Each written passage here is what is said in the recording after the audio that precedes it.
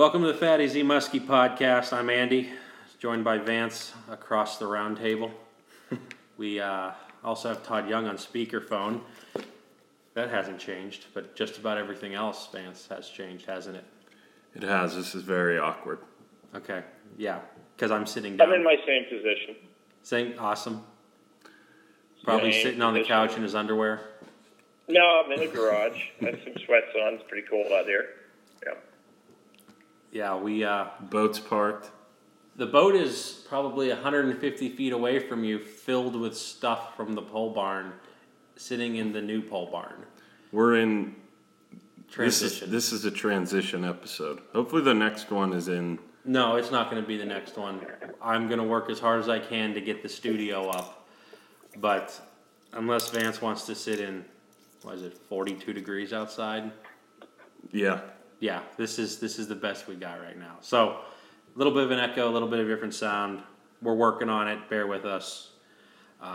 This podcast is brought to you by Fatty Z Muskie Products. FattyZmuskie.com on Facebook, Instagram, Twitter, YouTube. None of them have been updated that recent. Vance keeps Instagram pretty updated. Mm-hmm. But you can find us there. Brought to you by St. Croix Rods, best on earth. If you're in the market for a new fishing rod, any species, salt, freshwater, ice, check them out. Made in America mostly. And thank you, St. Croix. Todd, you want to hit up? Yes, Muddy Creek Fishing Guides. Todd at mcfishingguides.com. That's how to get a hold of me via email. We are ready to go for next season. For next Just season? about. Yeah. We're just about, we're wrapping things up this year. Season's about over for us. We got snow coming. I pulled the boat home. I'm officially done. Now, let me ask you this. Days open. Yeah. Does your truck run better without the boat on the back of it? Yeah, it does. It's a lot easier to park and turn and go places. Yeah. How about when my boat's not hooked up, I still drive it like it's hooked up. It takes me like a day, to realize the boat's not back there. I'll be pulling into like another lane on a tight turn or something like that, and I'll be like, wait a minute, I don't have to clear anything. There's nothing behind me. Well, see, that's the exact opposite. It's just like a huge relief. It's like so easy to drive without the boat. Oh my God, I know. When the boat's on there, I'm always looking behind me and doing all this, and it's sad but happy at times. You know what I mean? I'm ready. I've had a rough. It's not easy. A lot of long days. A lot of sunny days this year. I'm hearing you complaining about going fishing every day. You probably hear that a lot. You fish every day. Yeah, I hear it every day. People are like, wow, you got it.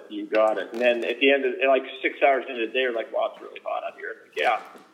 Now, you should have been here yesterday. 3 more hours. I'm going to do it tomorrow and the next day and the next day and the next day. So I'll be not complaining. Love what I do. Love taking the guys out to try to give them their fish. But,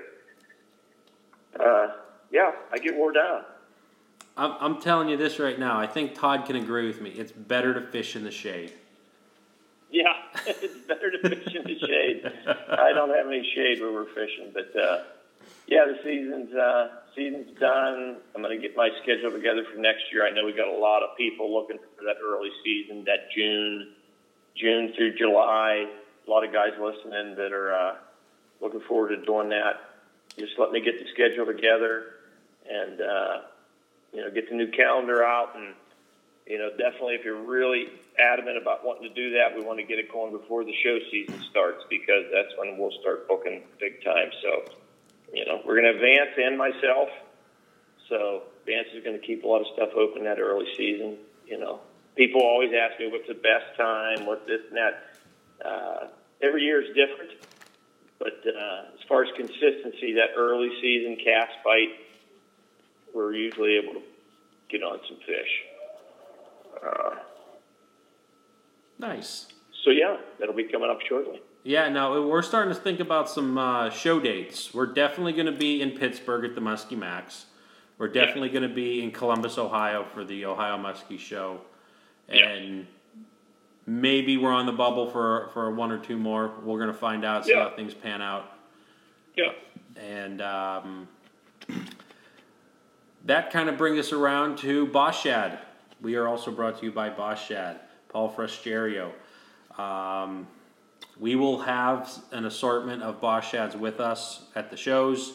Currently, we have some inventory of the Mud Puppy pattern that, if anybody knows, poor Mitch, no longer with us. He was a Mud Puppy, and so we're getting some baits made in Mud Puppy. And with Boss Shad, you guys, I didn't catch a fish on a Boss Shad this year because I've been out 4 times. Did you guys catch a fish on a Boss Shad? Yeah. Yeah. Yeah, we did.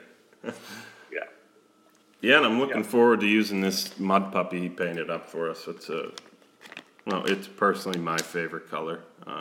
And he did a really good job on this one.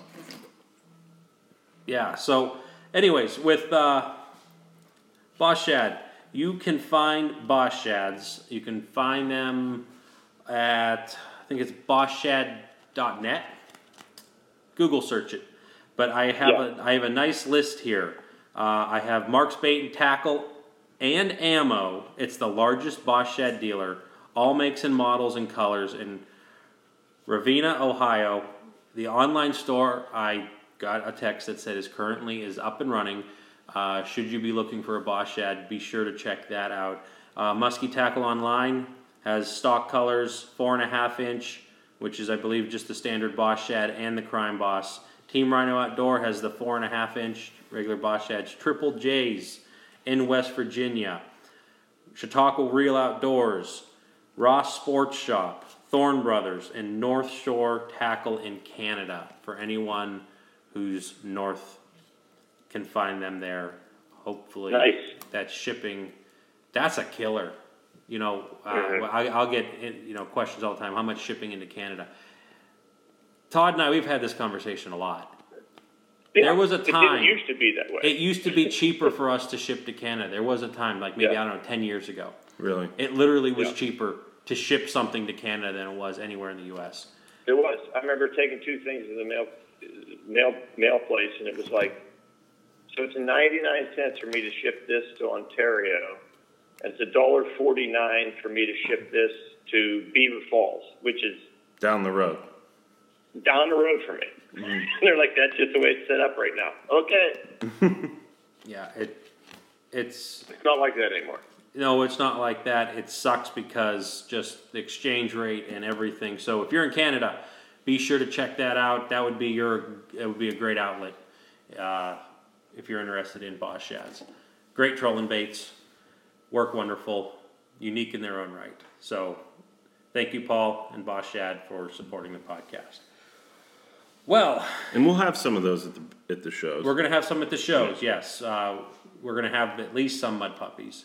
And, are they custom colors? Andy almost fell out of his round table seat. My round table seat, huh? This is my dining room chairs that we're sitting in. I feel like this is like an election panel up here. This is very awkward not being in the Ranger. I feel like we're sitting on CNN or Fox. Well, right now. I can tell you this, there ain't no cameras here. The budget ain't big enough for that. No, that's right. But, okay, so this podcast, I want to catch Vance up. I just got back from my Kentucky whitetail hunt. Archery season wrapped up here a few days ago, more than a few days ago in PA. We're a little behind podcast-wise, but so this is going to kind of be Andy's wrap-up. We're going to talk a little bit about the upcoming hunt that we have planned for all of us, the first Saturday of Rifle in Pennsylvania. So I got some pretty cool stories, and I'm going to start out with chronological order. Vance disappeared off the map. I didn't know till one day, but like the next day, I was calling you. I'm like, you were like, where are you? I was like, I'm in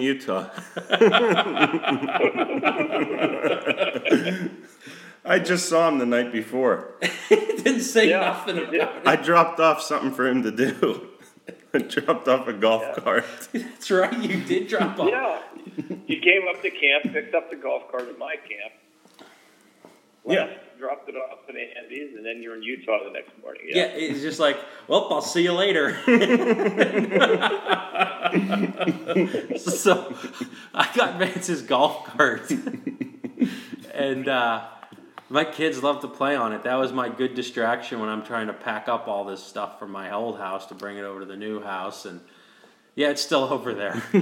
We're closing on like Tuesday, so I better move it or they're gonna own it. Yeah, you better. And Yeah. That's a birthday gift for somebody. And Christmas. and Christmas. Tell me you got that for your girlfriend. Yeah. You get a ride. You're riding dirty there. Yeah, it's lifted and It is lifted. It is bright red big tires. and like chromy rims, like You have to get one if you're living the camp life, you know. the camp life. Yeah, you get made fun of if you don't have one. I was driving the garbage up to, to throw the garbage out at camp in my truck. Everybody was sitting there in their golf carts laughing at me. Really? Yeah. Okay, but are they like laughing at each other? Like, I can't believe you got the 24 volt model. I'm over here rocking the 36. It's like that. You know, when I roll up in a golf cart next year, they're going to accept me. You're worried about being accepted by your neighbors?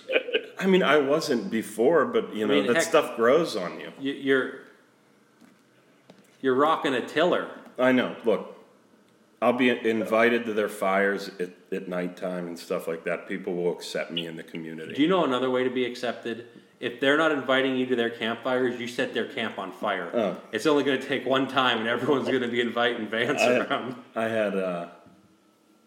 I did almost set my regulator exploded on my brand new camper, and I did almost set the entire place on fire because of that when I wasn't there. I don't have good luck with buying new things. No, I can, They always screw up. as anyone who's listened to the podcast would probably know. That's neither here nor there. But yeah, figure that thing out for me. Okay, I'm gonna figure it out, and I'm gonna be going stealthy around my yard. It's electric. Yeah, my parents have a golf cart, but it's an old one, and it's a 2-stroke. Yeah. I mean, and it's pretty quiet, but it's just so weird when I'm hearing the rocks popping under the tires, Yeah. and nothing else. like the 4 mile an hour breeze over my no-haired head. Yeah. If anybody goes to campsites, they know the golf cart. It's a status symbol, isn't it? Oh, it is. I'm looking forward to rolling in there with a cart next year. Do you want me to, drop in like a 96 volt motor? No, we got to paint it black though. You want to murder it out? Yeah. That's another thing. I don't want to get into this. You want These me are to more paint- tasks for Andy. Okay, I got a question because this is halfway relevant to fishing. Do you want me to paint it mud puppy? Yes. I would take that or black. You always say black's the easiest color to do, that or white, so. Maybe And then you black want me with to put 2 coats of epoxy on it too? Yeah. Silver scale. Silver scale, okay. I'll mud puppy that thing up. All right. So, anyways, getting back to hunting, I took. Let's see here. It would have been early November. I took a Friday off of work to go hunting, and so my thought was this: I don't normally burn too many vacation days, but I wanted to get the job done this year, like I had the previous 2 years with my bow, and. So I take the Friday off. My thought is I'm going to hunt Friday morning, come home, move some stuff, hunt Friday night, come home, eat dinner, get the kids to bed, wake up Saturday morning, go hunting, move some stuff, go hunting, repeat. Anyway, so I have never had great success using deer urine. I've had some. It's really hit and miss. And the one thing, Todd, do you ever use a deer, like a doe and heat drag? No, I never have. Okay. Thought about it, but never did it. Yeah. it sounds so good on paper. There's some people that have great luck with it. Yep. It is. I'm still dumbfounded by it. I think I actually had a deer follow it this year, but it's not enough to make me say I want to do it. And in fact, I'll talk about some trail camera photos and some real life experiences of my doe estrus. And I'm using it, timing it, halfway accurately. I'm not just like first weekend of archery, you're dumping it out there because it doesn't fit well. You try to time it to be nearly one of the first deer that should be smelling like that. And hopefully that attracts some deer. Now, I think it kind of did this one day, but anyways, I'm going to get back to it. So Friday, oh gosh, this is going back a couple weeks, so memory's not that great. That Friday morning, I pulled the drag all the way up. I made a little fake scrape. I always do. I have a camera there. I just want to see what the heck's going on. And I sat up there. I had some good midday activity that day, which is typical what happens when the deer get closer to the breeding season. Generally speaking, the deer during like archery season, you're going to have good activity in the morning, at night, sometimes not. But that's the first couple hours, the last couple hours, that's what you're seeing. But as it gets closer to the rut, you'll see a lot of daytime movement from bucks and stuff. And I was seeing that. I was having a bunch of little bucks come running around, this and that, chasing some does. Just, it was a fun time to be in the stand because you didn't really go much more than 45 minutes without seeing a deer, so it keeps your interest peaked. Well, okay, so I get down, I move some stuff, and then I come back, and I get all my stuff on. I got a pretty decent walk back to where I'm going hunting. And I set this up to where I literally just power bombed my hunting area with like dominant buck urine and doe estrus. And this is good stuff. This isn't Walmart stuff. This is... Yeah, I think you had me smell that. It's right here. You want me to... Oh, no, not again. Okay. It's horrible. It's a local sourced farm, one deer, it's just not big name brand stuff. Well, anyways, so I parked the truck. I don't know what time it is. This was before the time change. It might have been 2 o'clock, 3 o'clock. And I start walking. Now I'm walking slow and paying attention because anything can happen if the deer are moving midday. And I'm walking up what I call Heart Attack Hill, which isn't all that steep. It isn't all that long, but for whatever reason, everyone gets winded at the top of it. I'm about 2/3 of the way up the hill, and I can kind of see off to my right, and I've seen deer off to the right in the past. And so, you just kind of know what to look for when you hunt a property long enough. And I'm like, oh my gosh, there's a deer. And it's not out there too terribly far. I'm gonna guess, I'm going off a lot of memory here, 60 to 80 yards, and it was like broadside. And I'm like, oh, this deer hasn't spotted me. Generally speaking, when I see those deer in that spot and I'm walking up Heart Attack Hill, they already know I'm there. They're just wanting to figure out what I am. They're on high alert. But this deer just didn't seem to care. So I drop down to my knees, and I'm looking, and I scope up the deer, and it's a respectable profile of an 8-point. And I'm like, oh my gosh, there's a buck right there. So I'm like, well, what do? I have everything in my backpack, and I have my bow in my hand. I'm rocking a crossbow. So you're ready to go? I was ready to go. I was cocked and locked. I'm ready to go. But I wanted my grunt tube, which is in my backpack. Now, when I kneel down, I'm pretty small, profile, just how this hill was laying. Like, he couldn't really see my whole body. And I took off my hat, because when moving at this time, in this weekend, you have to have an orange hat on when you're moving in archery season when overlapping small game. But now that I'm kneeling stationary, I took it off, flipped it over. I didn't want to be a giant pumpkin head sitting there. And so I'm sitting there and I'm watching. I'm like, okay, the deer doesn't see me, and he's kind of like walking towards this one trail. And I'm like, well, what do I do? I'm like, well, let's just wait it out, see what happens. So he hits the trail. He would kind of be walking away from me at this time, but he hits the trail, and obviously he can either go right or left. If he goes right, he's walking away from me, out of my life. If he goes left, well, that's one decision down. And you still don't have your grunt tube at this point? No, there's no way. I'm not slinging this backpack off. The backpack is full because I don't walk in with my jackets on. I jam it all in there. So this thing is like, I look like that elementary school kid that just has the backpack, the zipper's about to break. Every book. And there's no reason why to have that much stuff in a backpack to begin with. Take every book home. But it's jam packed full. Coats take up a lot of room, and so I'm just like, well, let's just see what happens. So, anyways, he goes left. Now he hits another crossroad.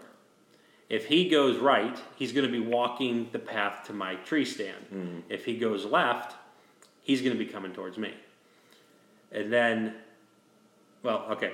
So he goes left. At this point, I'm literally just looking at the tops of his antlers and maybe catching his ears, how this hill peaks. But he's now, instead of off to my right, he's actually in front of me, a little left.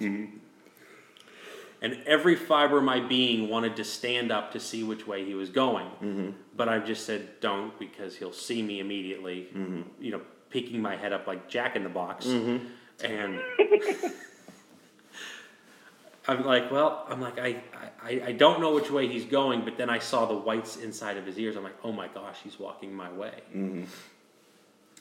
Well, as he's coming up to like the crest of this hill, I still haven't seen his eyes yet. He has another decision. If he takes a right, he's walking, literally, he would run me over. If he goes left, which would be ideal, I would then eventually have a broadside shot within 10 to 15 yards of it walking after the apex of this gentle hilltop. Wow.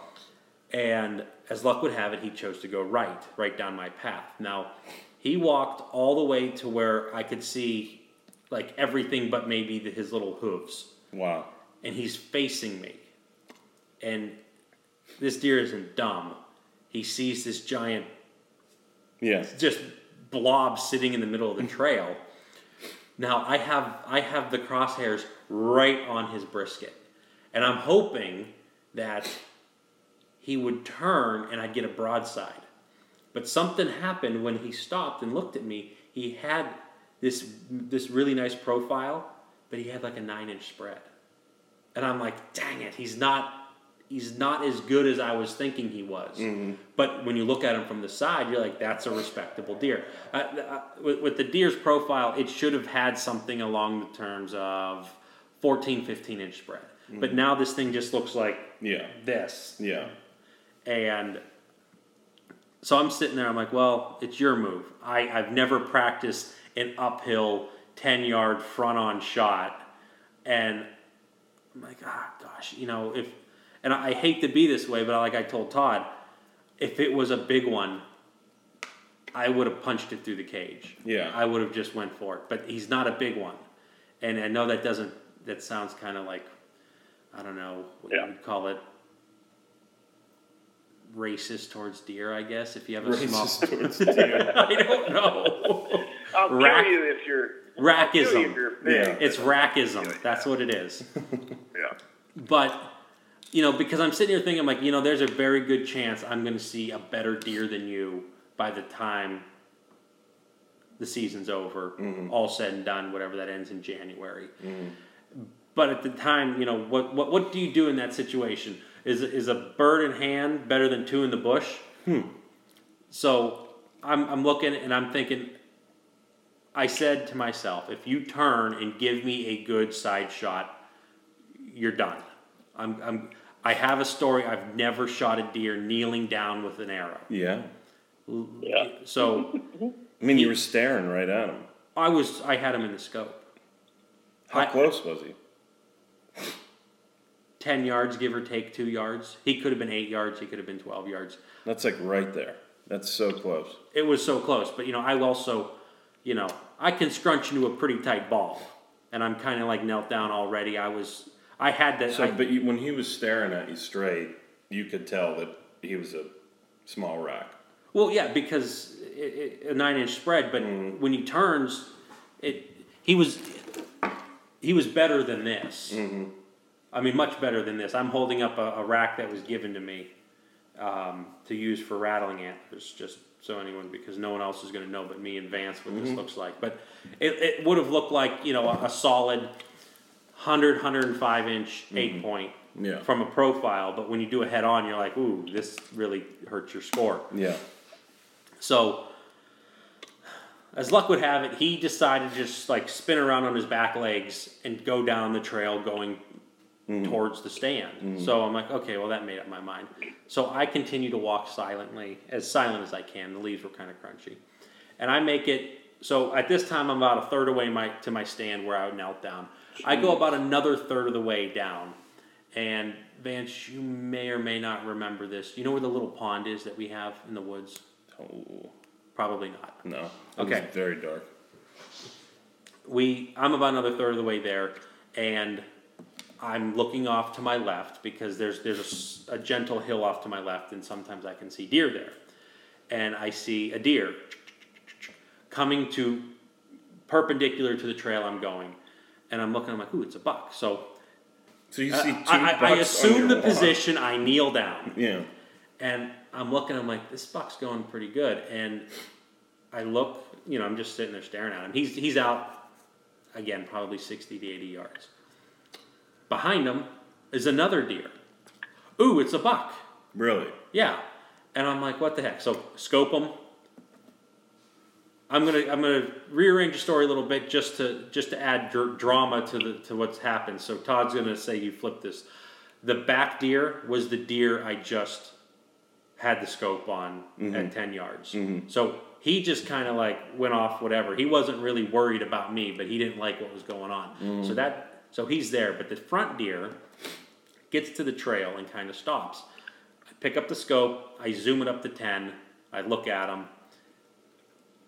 Nice left antler, big, not big.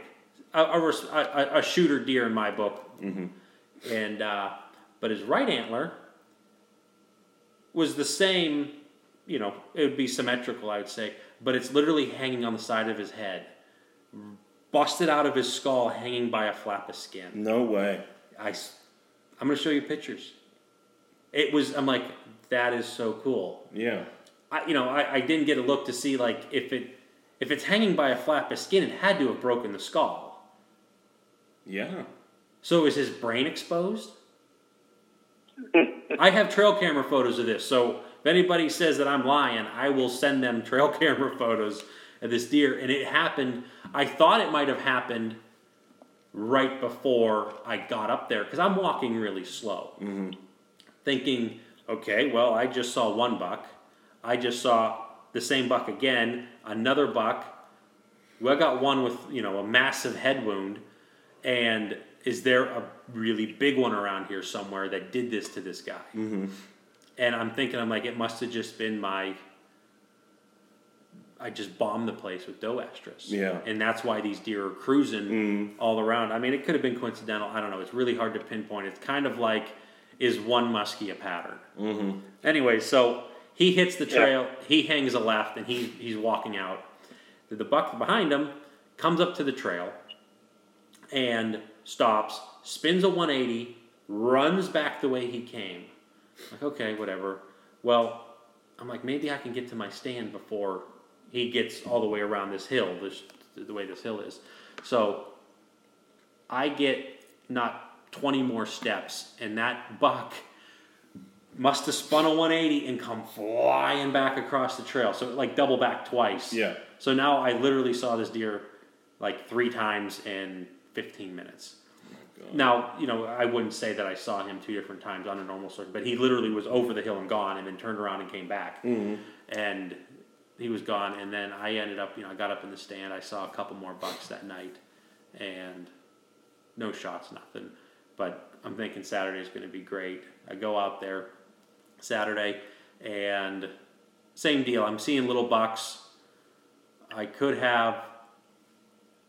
This was neat. I had a couple doe come in, and then I had a 6-point come in with them, and it's not a legal deer for me to shoot. And this 6-point goes and hits where my little scrape area where I dropped my drag, the morning before, and the doe walk by it. They don't care. The little buck hits it, and it's like someone shot at him. He just did like this 8-inch drop, and he's like looking around all nervous. And I'm like, Well, that's not a promising sign that if Yeah. you're looking for ladies, you smell a lady and you're getting scared. And so, anyways, he took off. Then I saw a 4-point and a 3-point, and these are kind of interesting. I have never, all the 4 points I've seen, usually the horns come up and they fork. This 4-point was a spike with brow tines. So I've never I've never seen that before, and I'm like, that's so crazy. Not a half hour later, here comes a 3-point, a spike with one brow tine. Wow. I'm like, oh, wow, what's the chances of me seeing that? I've never seen it in 20 years of hunting. And then I've seen essentially what might very well be the same genetics on 2 young bucks. So that kind of wrapped up. I don't think there were any more crazy stories for the archery season for that. But okay. So I can't believe you didn't put that one down. And that went out last Saturday, right? When it went out, 6 days ago, 5 days ago. Okay, yeah. So this would have been the week before, so it hadn't been 2 weeks. 2 weeks tomorrow it would be. And then I hunted some. Then I pulled the camera cards the other day, and it's like clockwork. It's Murphy's Law.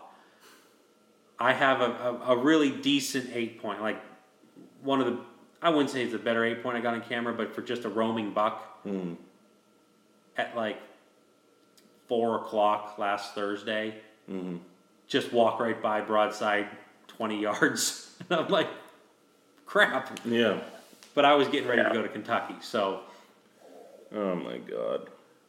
But yeah, it was just crazy. I could have punched one. You left deer to find deer.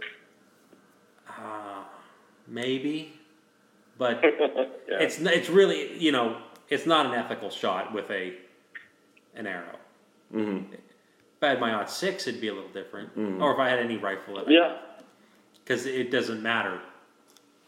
I mean, you could have put a 2x4 in front of it, and I still would have shot him. But I can't believe you were sitting there and that buck walked up on you. And you didn't drop it. Well, it's always seems to be. So are you hesitant to put one right through the cage like that? With a bow? I've never studied the anatomy and shot placement of an uphill shot frontal. It's probably, you look it up and they'll say not recommended. They think that you'll shoot above the vitals, or it's just, you're going to be hitting. You're going to be hitting where your ribs meet. Yeah. If not, I mean, at that point, you go off to the side a little bit, and you might just snake that right up between its shoulder and it's outside of its rib cage. I guess that. So you think you'll hit the diaphragm that connects the well, rib cage? I mean, my concern would be penetration on the front. Just I don't really know what. Well, why not just put it through the neck? I don't know. That's just typically not a shot you take. I mean, the neck would have been an option, but I'm not. Not with a bow. I mean, totally different with a gun. I mean, right. Yeah, but when I said an option, if that deer would have had red glowing eyes and foam out of its mouth, and it was starting to paw at the ground like he was going to charge like a bull, that would definitely be an option. Yeah. I would have at least had one shot before I would have been scrambling for my concealed weapon. Yeah. It was buried in your pack. Oh, I can get to that pack pretty quick. Yeah. If it's going to charge. But yeah, so it's just not something you practice for, because it's just probably not ethical on many levels. So anyways, let's get to my little Kentucky story. So I went down, I had this trip booked for at least 2 years. And it came up, it came at a really stressful time with the move and just keeping that house, jumping through all the hoops to get the other house. When you booked this trip, you had no idea any of this was going to be happening.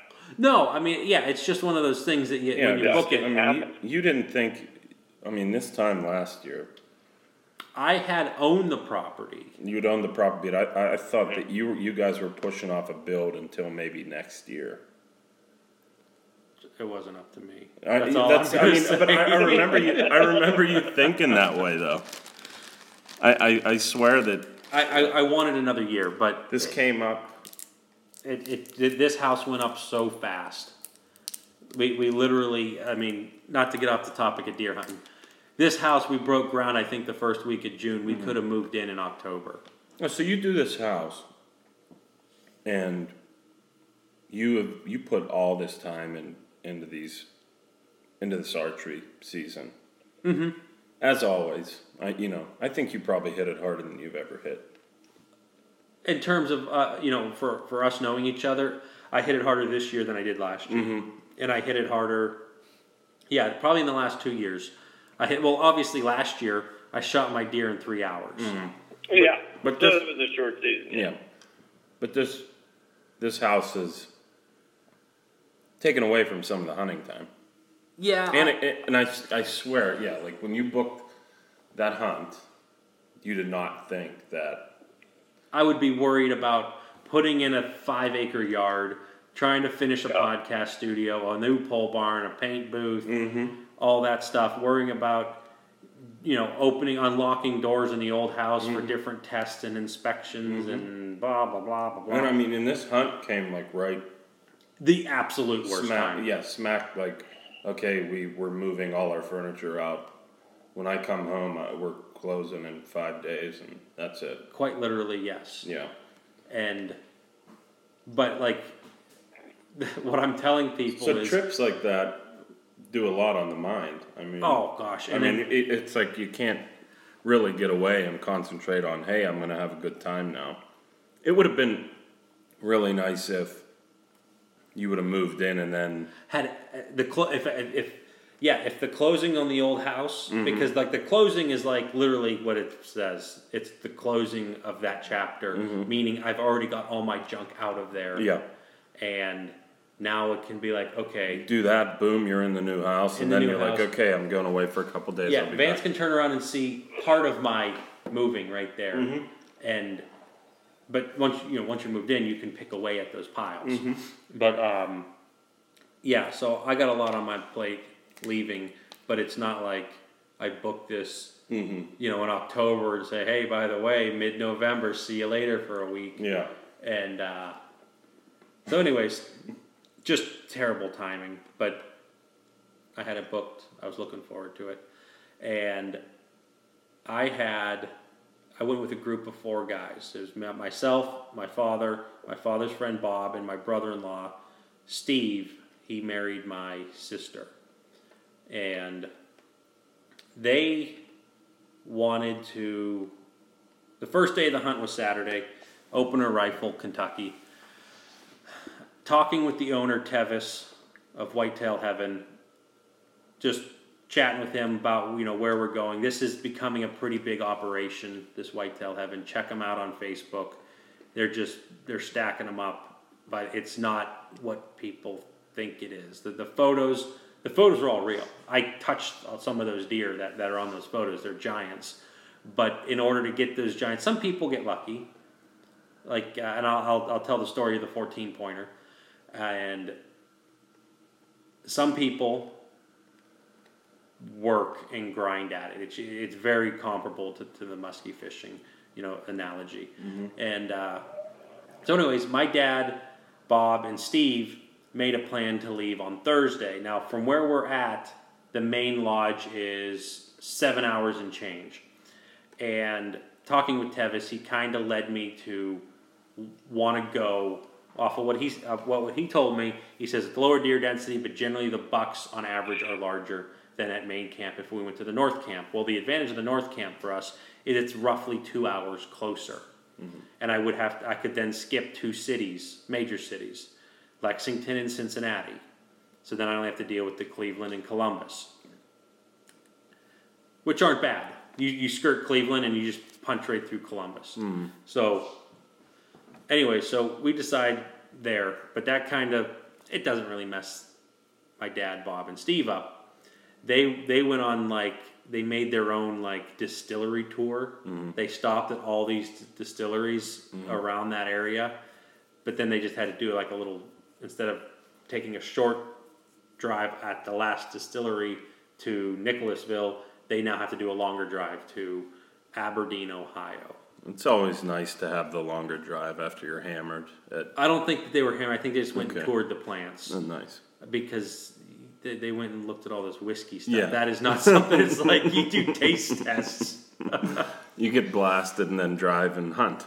Exactly. Well, some people in camp, but okay, I'll talk about that once we get there. So, anyways, I said I'm leaving Friday because of just I have home obligations. So I left Friday morning. Now instead of having to think of a 7.5 hour drive, I'm dealing with a 5.5 hour drive. So I could drag my feet a little bit. I get on the road all by myself. It's great. I put on some podcasts and just break down. Get there right on time. My dad, he pulls in. You know, he gets there. He goes, "How long you been here?" I'm like, "A minute and a half." I like literally closed the door and started walking like around just to see what's up. I haven't even stepped foot in the building. Yeah. Big, beautiful log cabin. They just got it, and they're running Ohio archery hunts at this time. They're running Ohio archery hunts and prepping for the Kentucky opener. And they're literally, their property touches the Ohio River, so they just got to cross a bridge and they're in Kentucky. It's just it's a great location to hit those two states. And so, anyways, we get in. We got, you know, they try to bunk 4 guys per room, and you know, accommodations like the atmosphere is 5-star. The beds, they're single beds. They got 1 pillow. They got a comforter. You stay warm. You sleep. That's what you're doing. And food, excellent food. They got everything ready. Big dinners. You know, the breakfast is pretty much, they make some like breakfast sandwich, roll it in tin foil, put a whole bunch of them in the oven. If you want one, open up the oven, grab it, eat it. It's, you know, this ain't a social event. You're going there to hunt. And then you can grab some sandwiches, throw them in your pack, do whatever for lunch. But they generally, you know, they want you to sit in the stand all day long. You're there to hunt, not jack around. And they want to see you succeed, obviously, because it Better makes for you the happy. business. You talk better about stuff, you know, but there's no guarantee. So the first day, our guide's name is Rick, and he kind of like manages the North Camp. Tevis is the owner. He kind of bounces between. They have like 3 camps there. They have the West Camp, the Main Camp, and the North Camp. But Rick, I remembered Rick from the shed hunt. We went on the shed hunt. He was there, and he has this strong Boston accent that I don't know why. I must not hear it that much, but it's just like I really enjoy hearing you talk with that Boston accent. Wicked.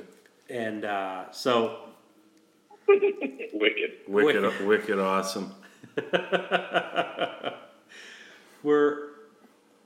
They want us to be ready to leave by 4:30 a.m. So that means we have 4 guys, and it kind of works out to where 4 to 8 guys will share one bathroom, and it's not that big of a thing. We had a bathroom attached to our room, so we're like, okay, everyone knows they got to get up. Who's going to take a shower this morning? Who's going to take one at night? Who's going to do this and that? So we get up at like 3:30, or everyone has their alarm set at 3:30, but we're so pumped. We were like up at like 3 o'clock without the alarms, getting up, getting ready.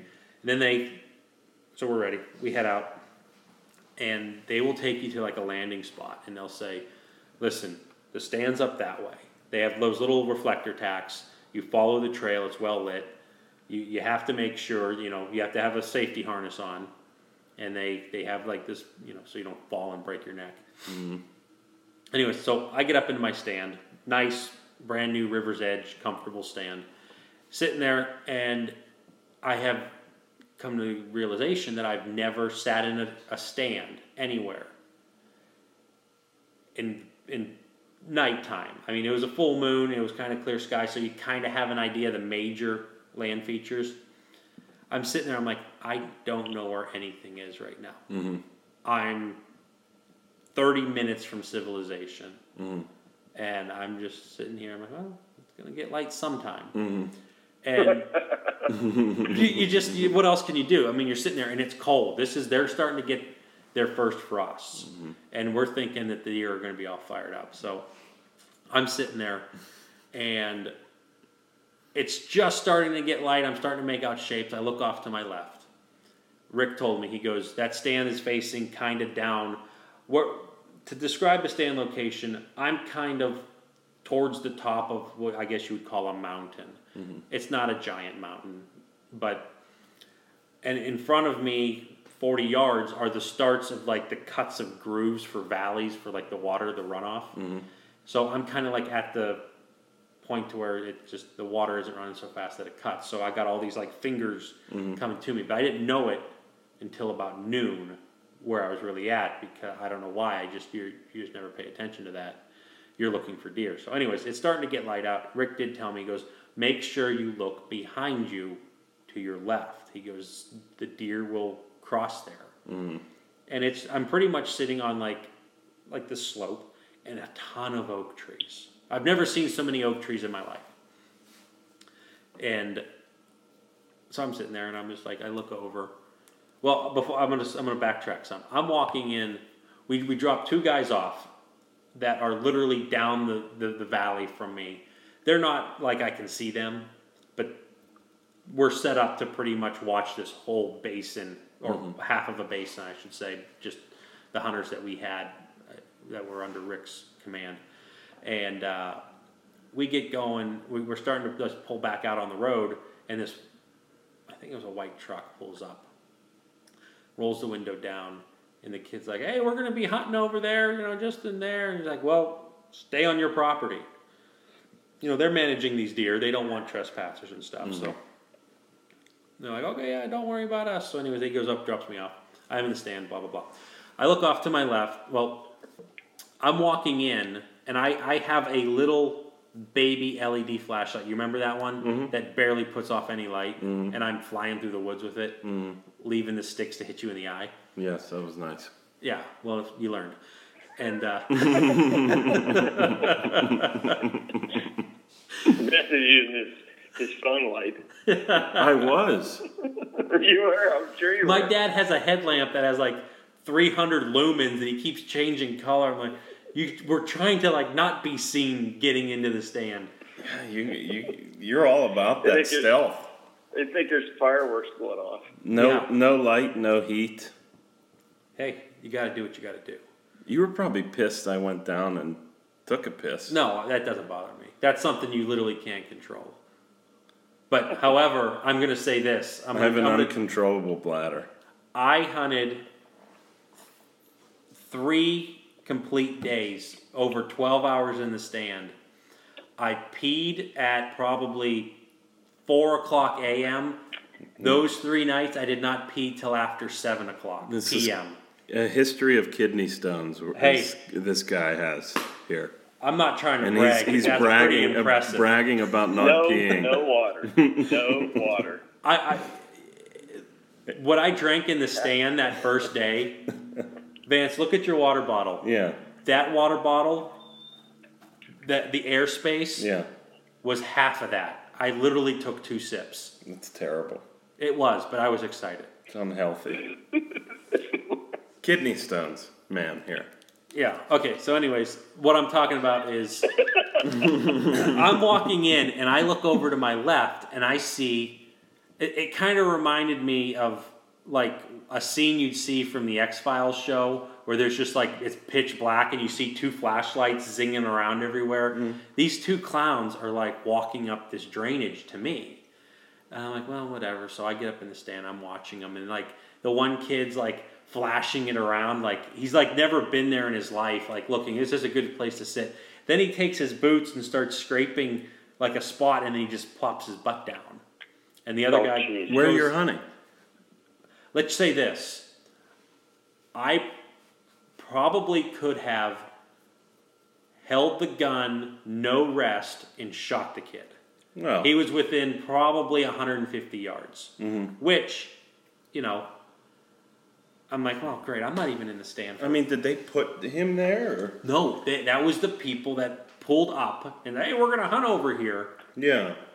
Now, Boston Rick was like, that's fine. that's not our lease. You can do what you want if you have permission. So anyway, so I'm sitting in the stand, and these two clowns are over there, and I texted Rick. I said, I have two guys probably 150 yards from me. Might have been 120 yards. And he says, don't worry about them. Don't let it ruin your hunt. He goes, by the sounds of it, it sounds like they're on the neighbor's land. And he's like, it sucks. I'm like, no, I'm not complaining. I'm just filling you in on what's happening. I'm like, I've hunted Pennsylvania. I generally will see another hunt. Used to this, yeah.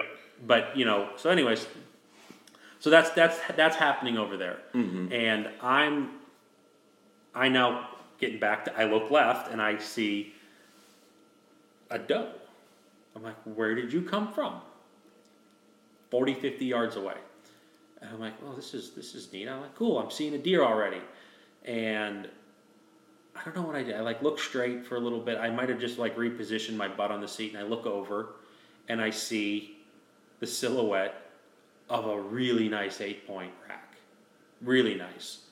And I'm like, oh geez, this is gonna be a crazy day. I have a doe followed by, I'm going to probably put it at 130-inch 8-point based off of what I saw. Now, I'm not seeing it clear as day. My eye is still You can't shoot at this point. This is where it gets... I just can't give a straight yes or no answer on this. If you said, Andy, we're starving, shoot that buck so we can eat it, I could have shot that thing all day. However, I can't really identify what the buck really is with...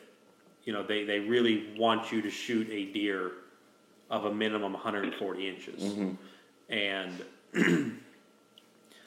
so I can't really identify it. I'm kind of hoping that they're going to mill around and do whatever, but they kind of walked off their own little way. Say one that comes in hypothetically is no doubt 140 plus. And you shoot it this time. Is it light enough yet? I know I could shoot to hit it, but I don't know what's around me. And as it got lighter out, I had a bunch of scrubby oak brush between me and the deer. So if I would have shot an arrow at it, more than likely that arrow would have never reached him. Now a bullet, you might be able to tumble it through it. And so it's getting light out, and so I see those two deer go by. And now I'm starting to see color and see these deep cut ravines coming in and out and looking around. And I don't know, it's probably around 11:30. Look off to my right, and I see a kid wearing orange walking towards me. And I'm like, what? This is crazy. I'm like, well, okay, screw it. Pull my phone out, turn on the video camera, start videoing him. And the kid's walking, and he gets 50 yards, he's right there. And he's walking, and then he just looks up and just freezes. He goes, hey man, what's up? He really got startled that he just saw this guy wearing an orange vest and a hat sitting in a tree looking at him. And I'm like, little close, aren't you? He goes, I'm on my property. And I'm like, are you sure about that? He goes, yeah, I own this land. I'm like, where's the boundary? And he goes, well, it's right here. I'm like, all right. He goes, did you buy that land? And I'm like, no. I'm not going to sit here and entertain this guy by... He's like, do you know Mark so-and-so? Or, Bill or Bob or whatever? I don't even know. And I'm just sitting there texting. I'm just like, Rick, that guy's talking to me. He's 50 yards. Is he over the property line yet? And at this point, even still, it's not ruining my hunt at this point, but it's just... That's annoying, man. He's talking to me, and I'm just sitting on the phone texting, and, he told me he was the owner, and he's like, I've been hunting this land for 4 years now. Great, congratulations. 4 years. For 4 years. And then he kind of turns, and being the landowner, he must have got skittish from me, and he kind of walked really fast to a slow trot away. And I back onto the property. Back onto where he was at, disappeared in one of those things. Then I see I kind of knew where his buddy was a little bit further. Like if I'm looking straight ahead, it's noon. His buddy was probably at like 4 o'clock. So I'm like looking over to see what happens. And I see a little orange character walk over to that guy. Oh and then the 2 orange characters walking back down. And So they left. they started to, and I got a text back from Rick. He goes, "Where are they now?" Mm-hmm. He goes, "I'm going to kill them." That was like in the text. So I said, he left maybe, 5 minutes ago. I said, I saw him get his buddy, and they're walking to the road. And he goes, "You might hear some screaming." Yeah. He met them. He waited for them at their truck. Really? And he had another hunter in the truck. And he's like, the other hunter's just like, holy crap. He tore them a new one. Yeah. He's like, "Don't you ever mess with my hunters again." Yeah. He's the bulldog. He has to protect his clients. And I'm like, it didn't really mess with me, but I appreciate it. I feel bad. He's like, "That kid ain't going to bother you ever again." Yeah. I mean, well, I think it was an honest mistake. Was he on it? Whose property was he on? From my understanding, because before Rick came, he had called the landowner 2 times, talked to him 2 times. When I told him Why does that crap always happen in hunting? It's like I have 100 acres. Why are people always on the dam, right on the line? I don't Why know. do people always hunt on the line? Why does this stuff always happen? Because the grass is greener. Yeah, but I mean, That's hunting. 100 acres in these guys, you hear it here in PA. You hear it all over the damn place. You're right on the damn property line. I can't tell you, but I know this much. I mean, it's insane. There were 22 rifle hunters, roughly, in the camp, and we were hunting over 9,000 acres. 9,000 acres. Now Tevis has 40,000 leased, but what this camp hunts out of in Kentucky, he told me, was 9,000 acres. So, I mean, we're not dealing with, I'm not looking over and waving to another guy at camp. So that even makes it even crazier. 9,000 acres for 22 hunters, and he has it at 9,000. But then on the other guy that owns the other property, they're right on. They're hunting literally on the line, but why is that happening? I don't know. Everywhere in hunting. I mean, I couldn't tell you, but oh my god, the density of hunters it's just not what Pennsylvania is. We're literally relying on natural deer movement to get these deer to move. Yeah. Mm-hmm. Yeah. Mm-hmm. So, it didn't ruin my hunt. I sat there all day. Oh, I would have been annoyed. But I mean, I look at it as what can you literally do? That was completely out of control from anything of whitetail heaven. Sure, but I mean, it still happened. The thing that would have really scared the kid is if he would have looked up and I had the rifle shouldered. Mm-hmm. Boy, yeah, you better go back to where you came from. Yeah. I mean, that's still annoying, dude. I would have been pretty. I mean, could it have affected the hunt? Not like annoyed at whitetail heaven. I would have just been annoyed for what I just expressed about like all these acres, and I'm sitting here looking at 2 schmucks on a damn property line. And this property, it is. I guess if you were a hunter, it would be desirable. Just the cuts, the draws, the terrain makes it very challenging to like develop the property. Mm-hmm. So it's just you own the land to have the land. Now there might be some, oil in them hills or something like that. But in terms of it's not going to be residential unless you're willing to put 10 times the amount to get it to where you can actually do something with it as you would a normal lot that you would want to, flatter ground. So, whatever. That is what it is. And so as the sun starts setting, I had 2 doe come in from my right. And it's just like I'm sitting there and I hear the leaves rustling. It's too dark to really shoot. But again, if you said, "Andy, we need meat, we're starving," I could have punched one of them. Mm-hmm. And it's like they got to where I'm like, "Oh, I'm kind of see you." And they're blowing. I'm like, "How'd you know I'm even here?" Mm-hmm. I just turned my head just a little bit. Well, anyway, so they take off. That's day 1. And so I saw 4 deer. I'm like, well, it's a little slower, but it's 4 deer, 2 people. 4 deer, 2 people. And day 2 comes along, and what did I do? they said they recommended that I went back to the same stand. Now, day one, you're going on adrenaline, because we were told the area that we were in houses Big buck. at least one big buck. And so the big buck was essentially a mainframe 12, but it had two pretty decent stickers on it, so they call it the 14. And talking with the guys that were down the draw from me, the one guy, it's just some stands are more comfortable for some people and some are not others. And these clamp-on stands are really rough on people. There's some that are comfortable, but when you got a big cushy ladder stand, it's just more Nice. comfortable. And the one guy who was hunting this clamp-on, he has a really bad back. Like, so bad, he put off his back surgery to go hunting. 3 fractured vertebrae, like a couple discs that are like worn through. This guy's in pain, and Rick was saying, just stick it out to 11:30. There's a giant running around here.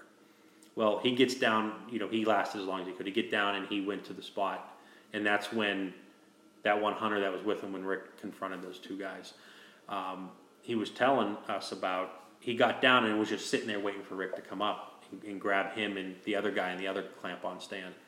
And he started hearing 2 bucks go at it, like, I guess up over a hill. I don't know what the hill looks like. He says it was the hardest fighting that he's ever heard between 2 deer. And I brought up the point. I said, "Didn't you think to take a walk up that hill? If you're hearing 2 bucks just slamming into each other, those deer can't see. Those deer can't hear. Yeah, they're just thinking of fighting. They're just their eyes are most likely closed or towards the ground. Anyways, So they didn't go up? no. The one hunter did see the buck, and I guess it took off. And then Rick texted me. He goes, "Hey, that deer ran your direction. We're not sure if it crossed the road or not." I ended up not seeing it. So, anyways, the next day, So that was day 2. that was day 1. That was Saturday. Oh, Day okay. 2's coming now. My brother-in-law Steve texted. He did not want to be in a clamp-on stand, and he was put in a clamp-on stand the first day by mistake. And Tevis showed up and he says, "Listen, we're sorry that we put you in that stand.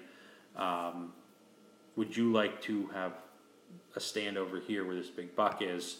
And Steve's like, "Oh, of course." Well, then Rick was like, "We can't put him there. That's a clamp-on stand." So they took another kid and put him in that clamp-on stand. So I get in my stand bright and early, and there's a big, thick fog.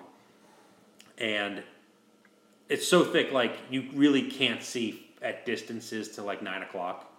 Like 3 hours of sun beating down on it to really burn it through. And it came in a couple waves. Well, anyways, at 7 o'clock, I'm sitting there, and down the gully, like, that was one of our hunters. Had to be. I texted Rick because I have cell service on the hill. I don't know what they have down there. You'll go from full service to nothing, literally, in just a bump in the road. So I said, "Rick, I heard a close shot." I said, "I think it was one of the guys in the clamp-on." He's like, "Thanks for the heads up, whatever." I don't hear nothing, whatever. I finally text Rick. I said, "Did the guy get a deer?" He goes, "Oh, yeah." I said, "What was it?" He goes, "It was the 14. Oh my God. And I'm like, "How big was it?" He's like, "It's back at camp. We scored at 175. He says it had a broken G3 on, I think, the left antler. And as the story goes on, they believe they broke it. He broke it fighting the day before. Yeah. The kid was in the stand less than an hour. And as the story went, So your brother-in-law could have shot this deer. if it would have been like, if they would have switched places, but at that point, you just can't say yes. Everything would have worked out the same. Just 2 people would have switched. But yes, that's where the deer was. And I mean, that was the stand. He just didn't sit in it because it was a clamp-on. he would have, it kind of is one of these things. He goes, "Man, if I would have known that deer was there, I would have sat in a clamp-on." But he made this comment. He's like, "I really didn't want to be in a clamp-on stand." So Rick did what he requested and moved him to a ladder stand, even though Tevis said to go there. Okay, but for everybody that's listening, if he would have sat in the clamp-on stand, he probably would have had a shot at that He deer. would have had a shot at that deer. Now, if all things considered, it'd be like if I was casting out the back of your boat and you're casting out the front and I hook into a 50 and land it, it'd be like, well, if I was casting in the front and you were in the back of your boat, would you have caught that fish? It's easy to switch roles, I mean, but you never know. I guess the story went the deer was like really close, and he caught movement between these trees, and he picked up his binoculars, and through the fog he saw several points, put the binoculars down, picked up and shot it, not knowing it was a booner. He just shot it because he saw a bunch of points. Like, he was a younger kid. After he shot that deer, I guess like 5 or 6 other bucks followed suit behind him, like a bachelor group of bucks in mid-November. And now we're like, what's going on with these deer? Because that shouldn't be what's happening. The kid did say that one of the bucks was a really big buck that followed, you know, the deer he shot. So at that point, another guy came in and hunted one of the 2 clampons down there, and he just made it a mission to sit there. And I went. I saw some. I think I saw like 8 doe that day. Nothing really moving midday, but day 2 really was grinding on me. It was not physically tough hunting. It was mentally tough hunting to stay there, stick to the plan. You're you know, you could get down. I never got down out of the stand. There's some guys that say, yeah, I get down around 11:30, stretch, do a couple push-ups, take my backpack, sleep for a half hour, eat a lunch down there. Because the freedom of movement really does help. It's like you're caged up there. Well, I said, screw this, I'm strong. And it wore on me. It was a tough sit. And so anyways, Rick told me once they get that booner, they wanted that 14 point more than anything. They didn't want it to go on a neighbor's land and have someone else shoot it. He says, if we get that deer, we're getting out of this lease. We're leaving this area, not drop the lease. They're just moving us out of that area and let some other people come in there and hunt. That was his plan for us, for hunters. So day 3 comes along. Well, I get back to camp and I'm like, where's this buck at? And they're like, the kid is already in Indiana. He shot that buck, and he packed up his stuff, I think, with his dad, and they went to the West Camp, and then they're shotgun hunting Indiana. It's just like this, and I'm shocked at how many people are literally camp hopping to do this. And so anyways, day 3 comes along. They put me in a different spot. So those guys are trying to shoot buck all over the place. Tevis has this thing going. I think he calls it the Triple Crown. The first guy to shoot a 150 in Ohio, Kentucky, and Indiana gets a free hunt in every state. That's incredible. That's incredible. So there's people that are just jockeying around trying to get their How far was the Indiana one? I would imagine it's probably a 3-hour drive. I'm guessing. I don't know. So anyways, day 3 comes along. I'm in a new spot. Same deal. I'm walking in. Well, I'm now the first guy to get dropped off. I got dropped off in this stand. They drove me back through this field. And they said, "Listen, follow the tax. Go." Same spiel. It's probably that would be really hard to do for me. What's that? Like just follow this tax. It's not. If you have a flashlight, it's not hard. They reflect the light back. Especially a low light emitting one that Andy has. It's just really weird not ever being there, you know. That's just totally. Yeah, I mean, you have no option at this point. Before. Yeah. So it's different. That'd be crazy. So there's a couple amusing things I liked about walking back to this one stand. So I'm following the tax. Now, I was the first one to get dropped off, and Rick said, because you're the first, you're the last guy to get picked up. I got in the stand no later than 5:30 a.m.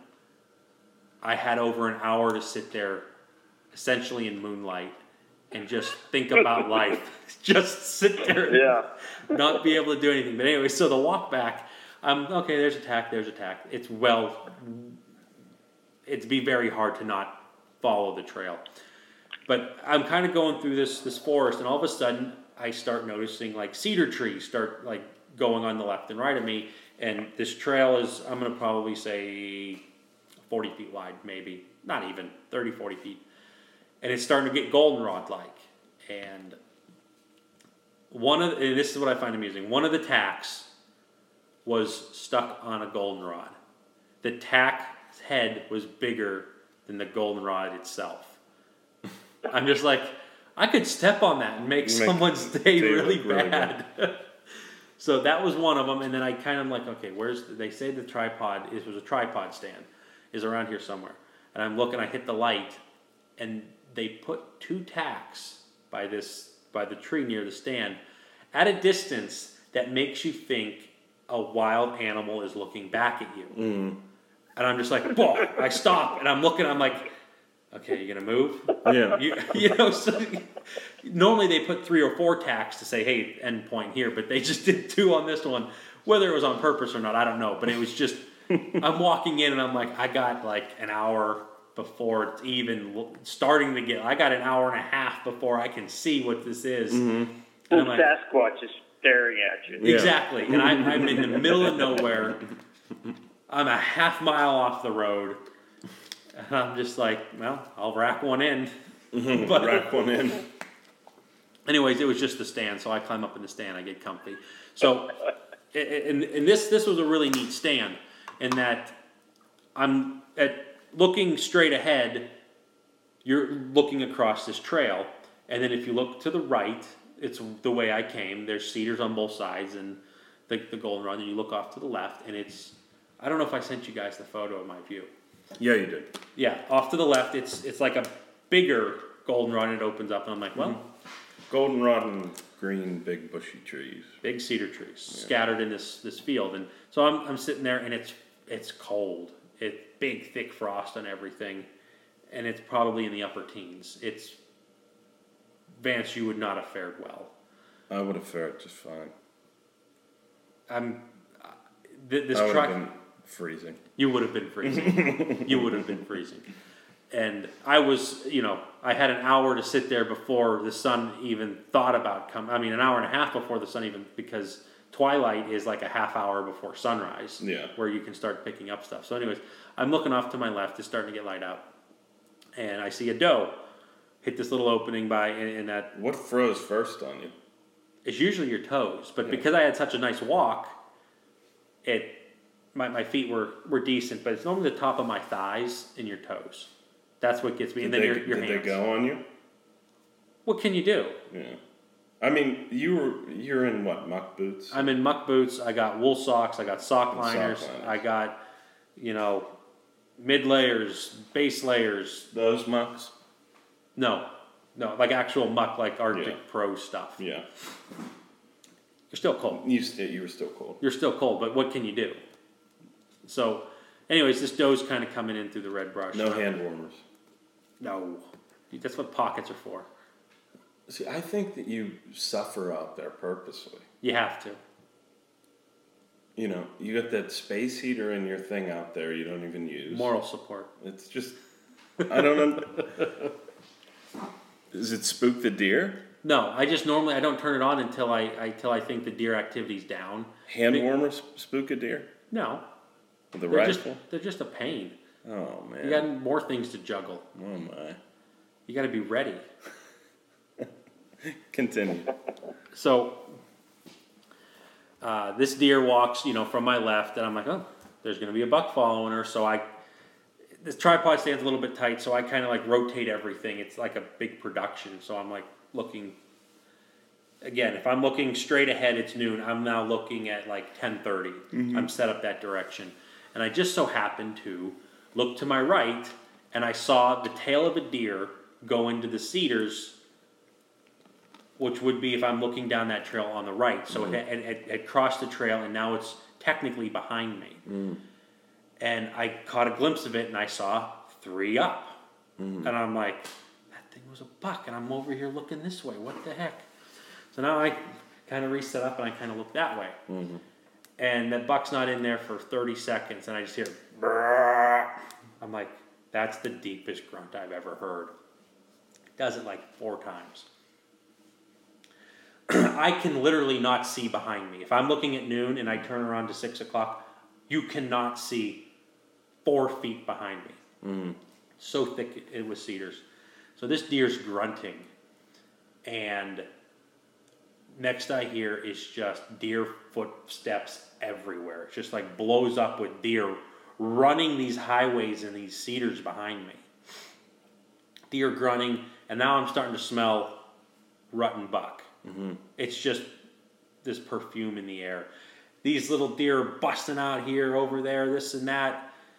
Deer over the hill are snorting at whoever. Some guy might be changing the transmission in his car or something. I don't know what's going on out there. I did hear a guy start up a V8 that had to have like this cam in it that just did not allow it to idle. Yeah. And he's just like revving it up, and then I hear it finally get into gear, and just like, and he grabs 3 gears and is gone. So everything is going crazy right now. Everything's going nuts, and these deer are running everywhere, and I just cannot see what this buck was.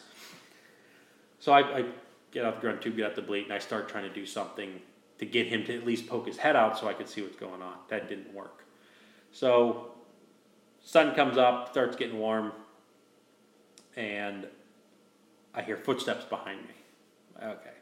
Start grunting, start bleating, and I worked on this deer for a while, and it finally poked its head out. It was a little 4-point. You know what I'm after. So it goes away. Then I keep doing a little bit more, and then a 3-point comes in at what would be 12 o'clock in front of me. Like, okay, this is cool. I'm actually seeing some deer movement midday, 3rd day. I'm feeling good.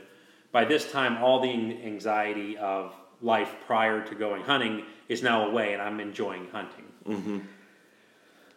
So then the sun really comes down, and I texted Tevis, and I said, I think I'm going to get sunburned today. It's just right on my face. Sun goes all the way down. I don't see another deer. The sun just hits the horizon.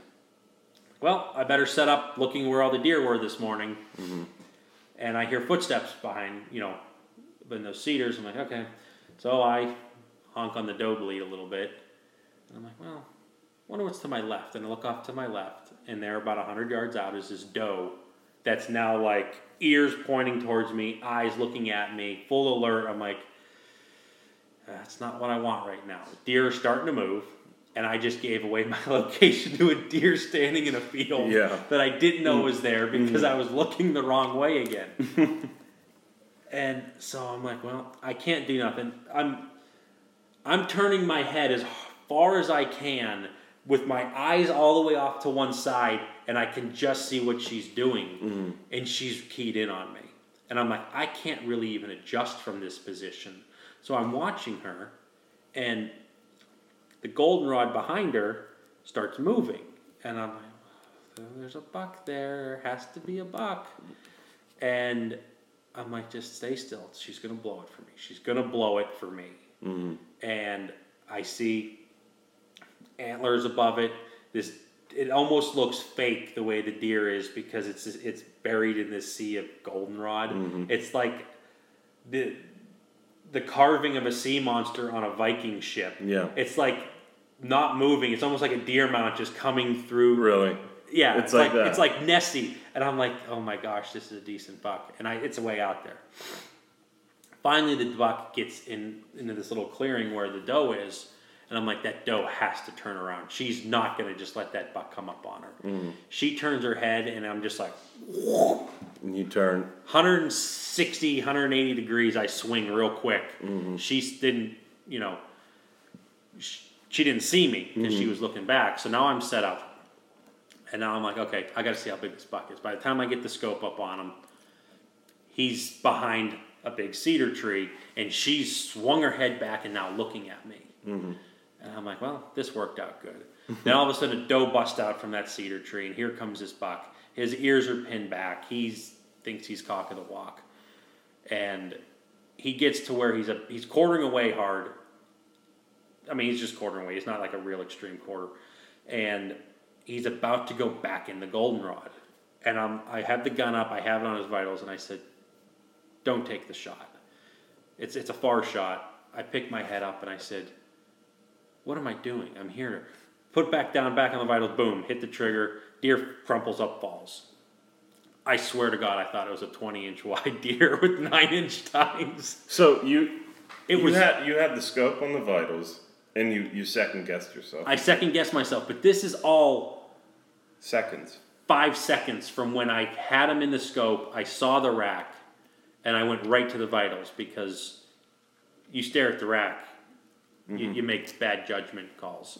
Well, if you don't look at the rack long enough and you go right to the vitals, you can also make bad judgment calls. Because at one point, I said, I literally saw that, and what screwed me up was the fact that he did that stiff-legged puppet walk. He was puffed up, he was all rutted, his ears were back, so you don't get a good judgment on the rack width. And I pretty much said I have to trust my gut on this and do it. Now keep in mind, I have probably 40 hours logged sitting in a tree stand. Oh my. And this is the best action I've had so far. Because the camp was struggling because the deer were just not rutting like they should be at this time. Yeah. So I climb down this ladder, and I take off as briskly as I can to this deer. And I didn't realize this goldenrod's like the perfect height for me to breathe all of the dead leaves that they... This goldenrod is so high. I'm like, how many deer did I not see today? Yeah. Because they could just cut right through it. You're walking through there all smiles and getting a face full. And I get up to the deer, and I'm like, what did I do? Oh my. And there's a trail camera there, and...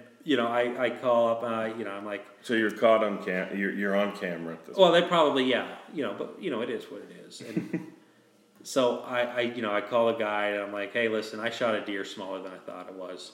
And he's like, hold tight, it's getting near dark. He goes, I can't come and pick you up right now.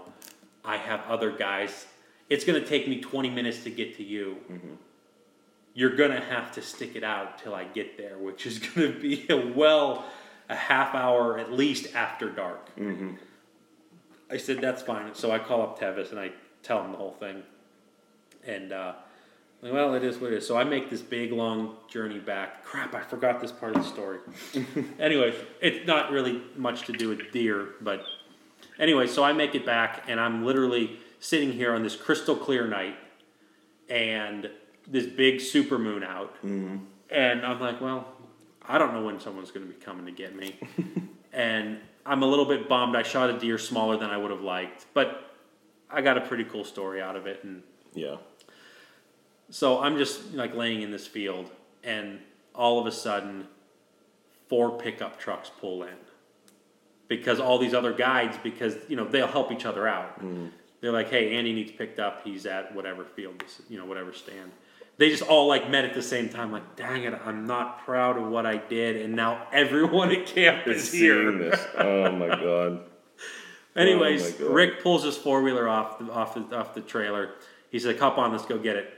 And so we went up there, we grabbed it, we lobbed it onto the rack, we go there, we throw it in the bed of one of the trucks, and we make it out of there. But the part that was really neat about that day was, and I forgot all about it, while I was sitting in the dark for that hour plus in the morning, I'm sitting here, and I can see against the sky because it was pretty bright out with the moon. But I could not see in the woods much, so I'm just kind of sitting here looking, and just over my head, this owl within grabbing distance dive bombs in front of my face. I'm like, what the heck? Jesus. It goes out in front of me, goes around a cedar tree that was, I don't know, not too far from me, comes right back, coming straight to my face. I put my hands up. I'm like, you're going to hit me. And it went straight up. You felt the... I could not hear him. Like we said, owls are so quiet. Yeah. And I'm like, ooh, that was weird. Yeah. Sitting there again, 10 seconds later, right down in front of me, I'm like, what? It must think something my hat. Yeah.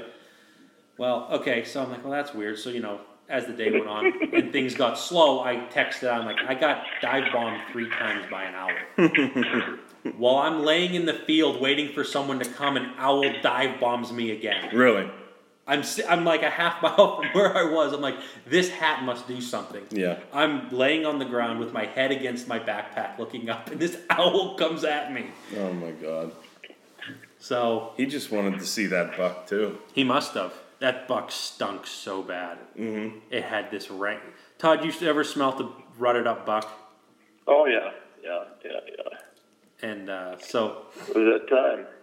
it was for this one, but you go to the other lease that I was at, and the deer just didn't really care. So, anyways, I now have. I'm like, well, I have one more day of hunting left. I can't leave. I got to take at least one of my guys home, and so Bob's like, hey, shoot a doe for me the next day, and that's a really big no-no to shoot a doe. I mean, to shoot a button buck, thinking it's a doe. So I'm a little bit bummed. I'm messed up with my judgment calling. So I'm like, great, more pressure. So I get in the stand that I hunted day 1 and day 2, and so I'm like, I'm familiar with this stand at this point.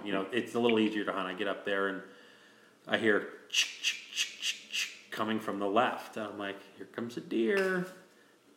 One thing I'm worried about is seeing a gigantic buck at this point. And I'm like, okay, it's a small doe. I pick up the gun, I'm looking at it. I'm like, I have no intention on shooting because I have nothing to judge the size of this deer off of. And it's light enough, and I look and I'm like, you little jerk, you're a button buck. Nuh-uh. I'm like, okay, you're safe, don't worry. 10 minutes later, from the right, here comes another deer. I'm like, ooh. It stops. They're just milling around eating and stuff like that. And pick up the gun, looking, you little jerk, you're a button buck. No way. I'm like, I'm getting to the point, I'm starting to get nervous. I'm like, I should just unload this gun now. Yeah. So I don't have a judgment error. So they're there, just doing reindeer games, and I hear coming from behind me from where the buck and the doe was on the first day, and I look over, I'm like, oh, there's 2 deer. I'm like, that first one's pretty big. And I'm right now debating on what if I should tell this part of the story now, or I should tell it after it's all done, because it's something I've never seen in the wild before, and I'm going to tell it after the fact because it'll get a better reaction. So these 2 meet up with the other 2, and I'm like, okay, this one's bigger than the rest. Mm-hmm. And what I left out should have been black and white that it was a doe. But so I'm looking 10 power at like 50 yards on her head for 5 minutes. Mm-hmm. I'm just like, that is a doe. Nope. That's a doe. My eyes are hurting. Yeah. I was trying to grow antlers on her. I actually took the gun and I went down to see if I could see her tits. Yeah. You were growing antlers on her. You're growing double D's on her. You were going to turn her into a supermodel. Oh my God. I then like, okay, she starts to not like what's going on being checked out by me. And she kind of separates herself from the 3. I'm like, if I'm going to do it, now's the time. I'm not going to shoot her and hit a button buck behind her. Yeah. And she gets off. Now she's getting closer, and I have my scope on her head, and I'm like, just head shoot her. If she's a button buck, get rid of the junk. Call it a doe. Oh my goodness. I said, I got to trust my gut on this, so I got to get back on that horse. I put her on her shoulder. I pop the trigger, hammer her hard, she runs off. I thought she only ran like 3 steps, but she got behind this tree, and I'm like, okay, she's dead there. So far, I've killed 2 deer in like the last hour or so of me sitting. Mm-hmm. None of the deer run when you shoot. I don't get it. They don't. Like, the doe obviously ran because she got hit with a bullet, but the other ones just chilled. What just happened? Mm-hmm. And I snap my gun on the thing, I drop it down, I don't even touch a rung of the ladder. I pretty much just like feet on the outside, all the way down, and I'm running to find this doe. And I'm like, I gotta know if it's a button buck, I might as well just turn the gun on myself. Oh my God. Oh my God. And I'm running, I'm like, I get like 20 yards from the stand, I'm like, where's my deer? I could not find her. Where'd she go? All of the oak leaves look like deer. And I'm like, do I need to climb back up the stand to see where I hit her? Yeah. Finally, I'm looking around. I'm like, there's got to be a blood trail. She got hit hard. Yeah. I'm like, okay, here's the blood. And I actually have to track this deer. Oh my when God. she got behind that one tree, she followed the tree back, and then she curled up and stuff. And so I get up to her, and I don't even have my gun. The gun would have slowed my arm pumping down with the running. So I run up, and I'm like, oh crap, she could still be alive. Yeah. But she's there, and I'm just like, well, okay. So I gave her head a good kick, and it didn't move. Like, okay, you're dead. Oh my God.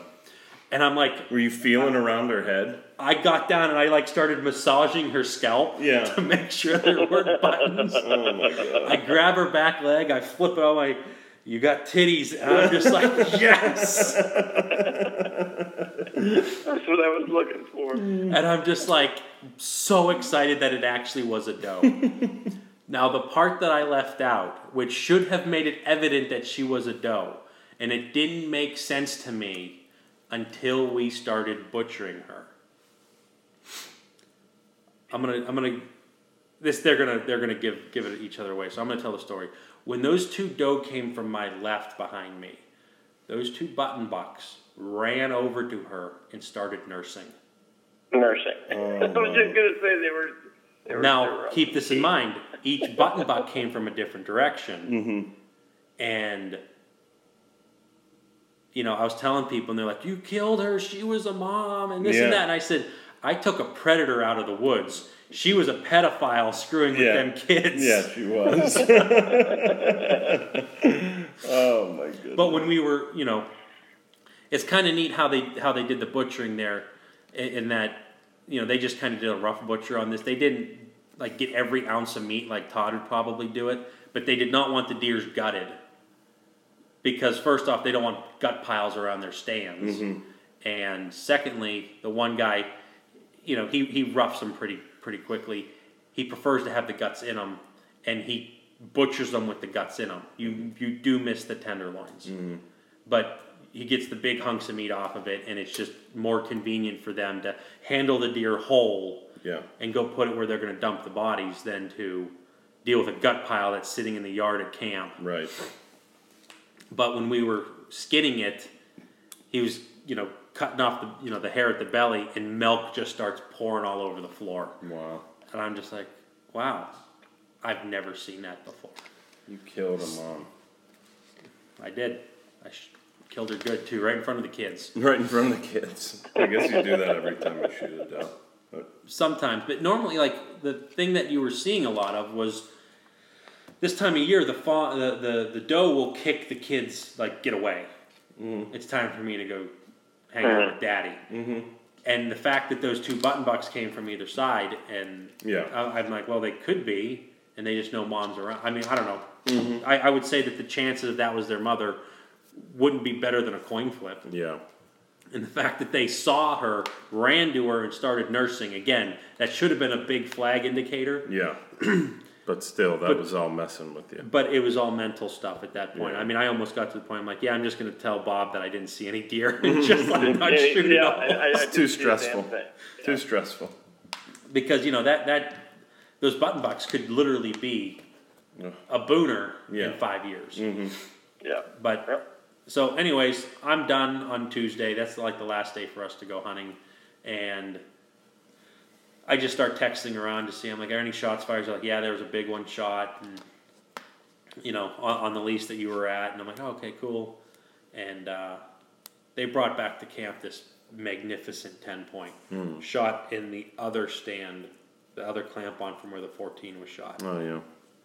So that guy definitely had to have heard my shot ring out, because it was, when I shot, it was the longest I've ever heard a gunshot like carry.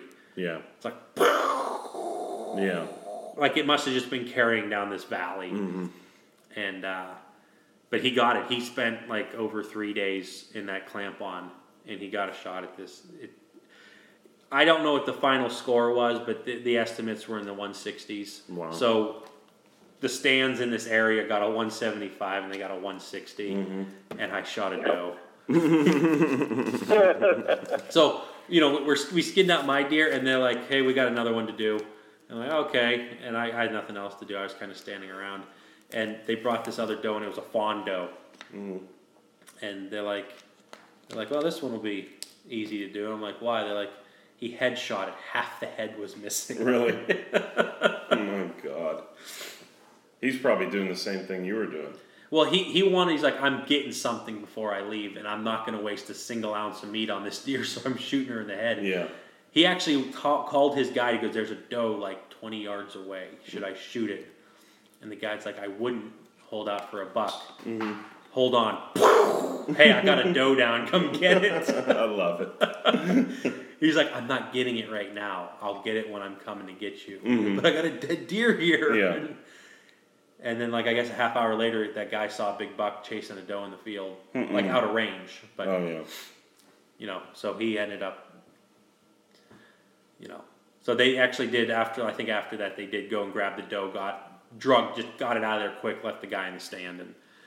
But anyways, that was my hunting stories. And So out of the crew, you got a buck. And a doe. And everybody else just didn't have good luck. Yeah, I mean, they could have shot doe, but it's not, when you're going on a big buck hunt, you tend to not shoot the doe first. Yeah. But, I guess Bob had an opportunity at a buck similar to mine, and he just, Thing was, I would not have shot my buck if it would have walked in front of me at 50 yards, at 20 yards. It's just how its ears were pinned, and it was displaying itself, and that it was quick, and it was 25-yard shot in that ballpark. I did it. It's getting the skull's getting cleaned right now. So I have some token. I booked another hunt. So next hunt, which my wife wants it to be 2018, I'm going to probably break it to her next July that it's going to be my redemption hunt in 2017. There you go. I can't stop looking at Facebook. Hopefully she doesn't listen to this podcast too much. No. An hour and 36 minutes into it, she'll be bored by then. So, but that was my deer hunting in a nutshell, and we're going to be prepping here for the ultimate hunt here in like 2 weeks. The podcast crew in the tower. Oh gosh. Yeah, that'll be fun. I'm looking forward to that. I should have heaters in the pole barn so you guys won't be too cold. How about heaters in the stand? I'll turn that heater on if you promise not to scrape your boots together and make rubber squeal. I have muck boots now, so we'll be good. I might have to. You know how I made that fishing rod with heated eyelets so they don't freeze? Oh yeah. I'll make you a suit made of that. There you go.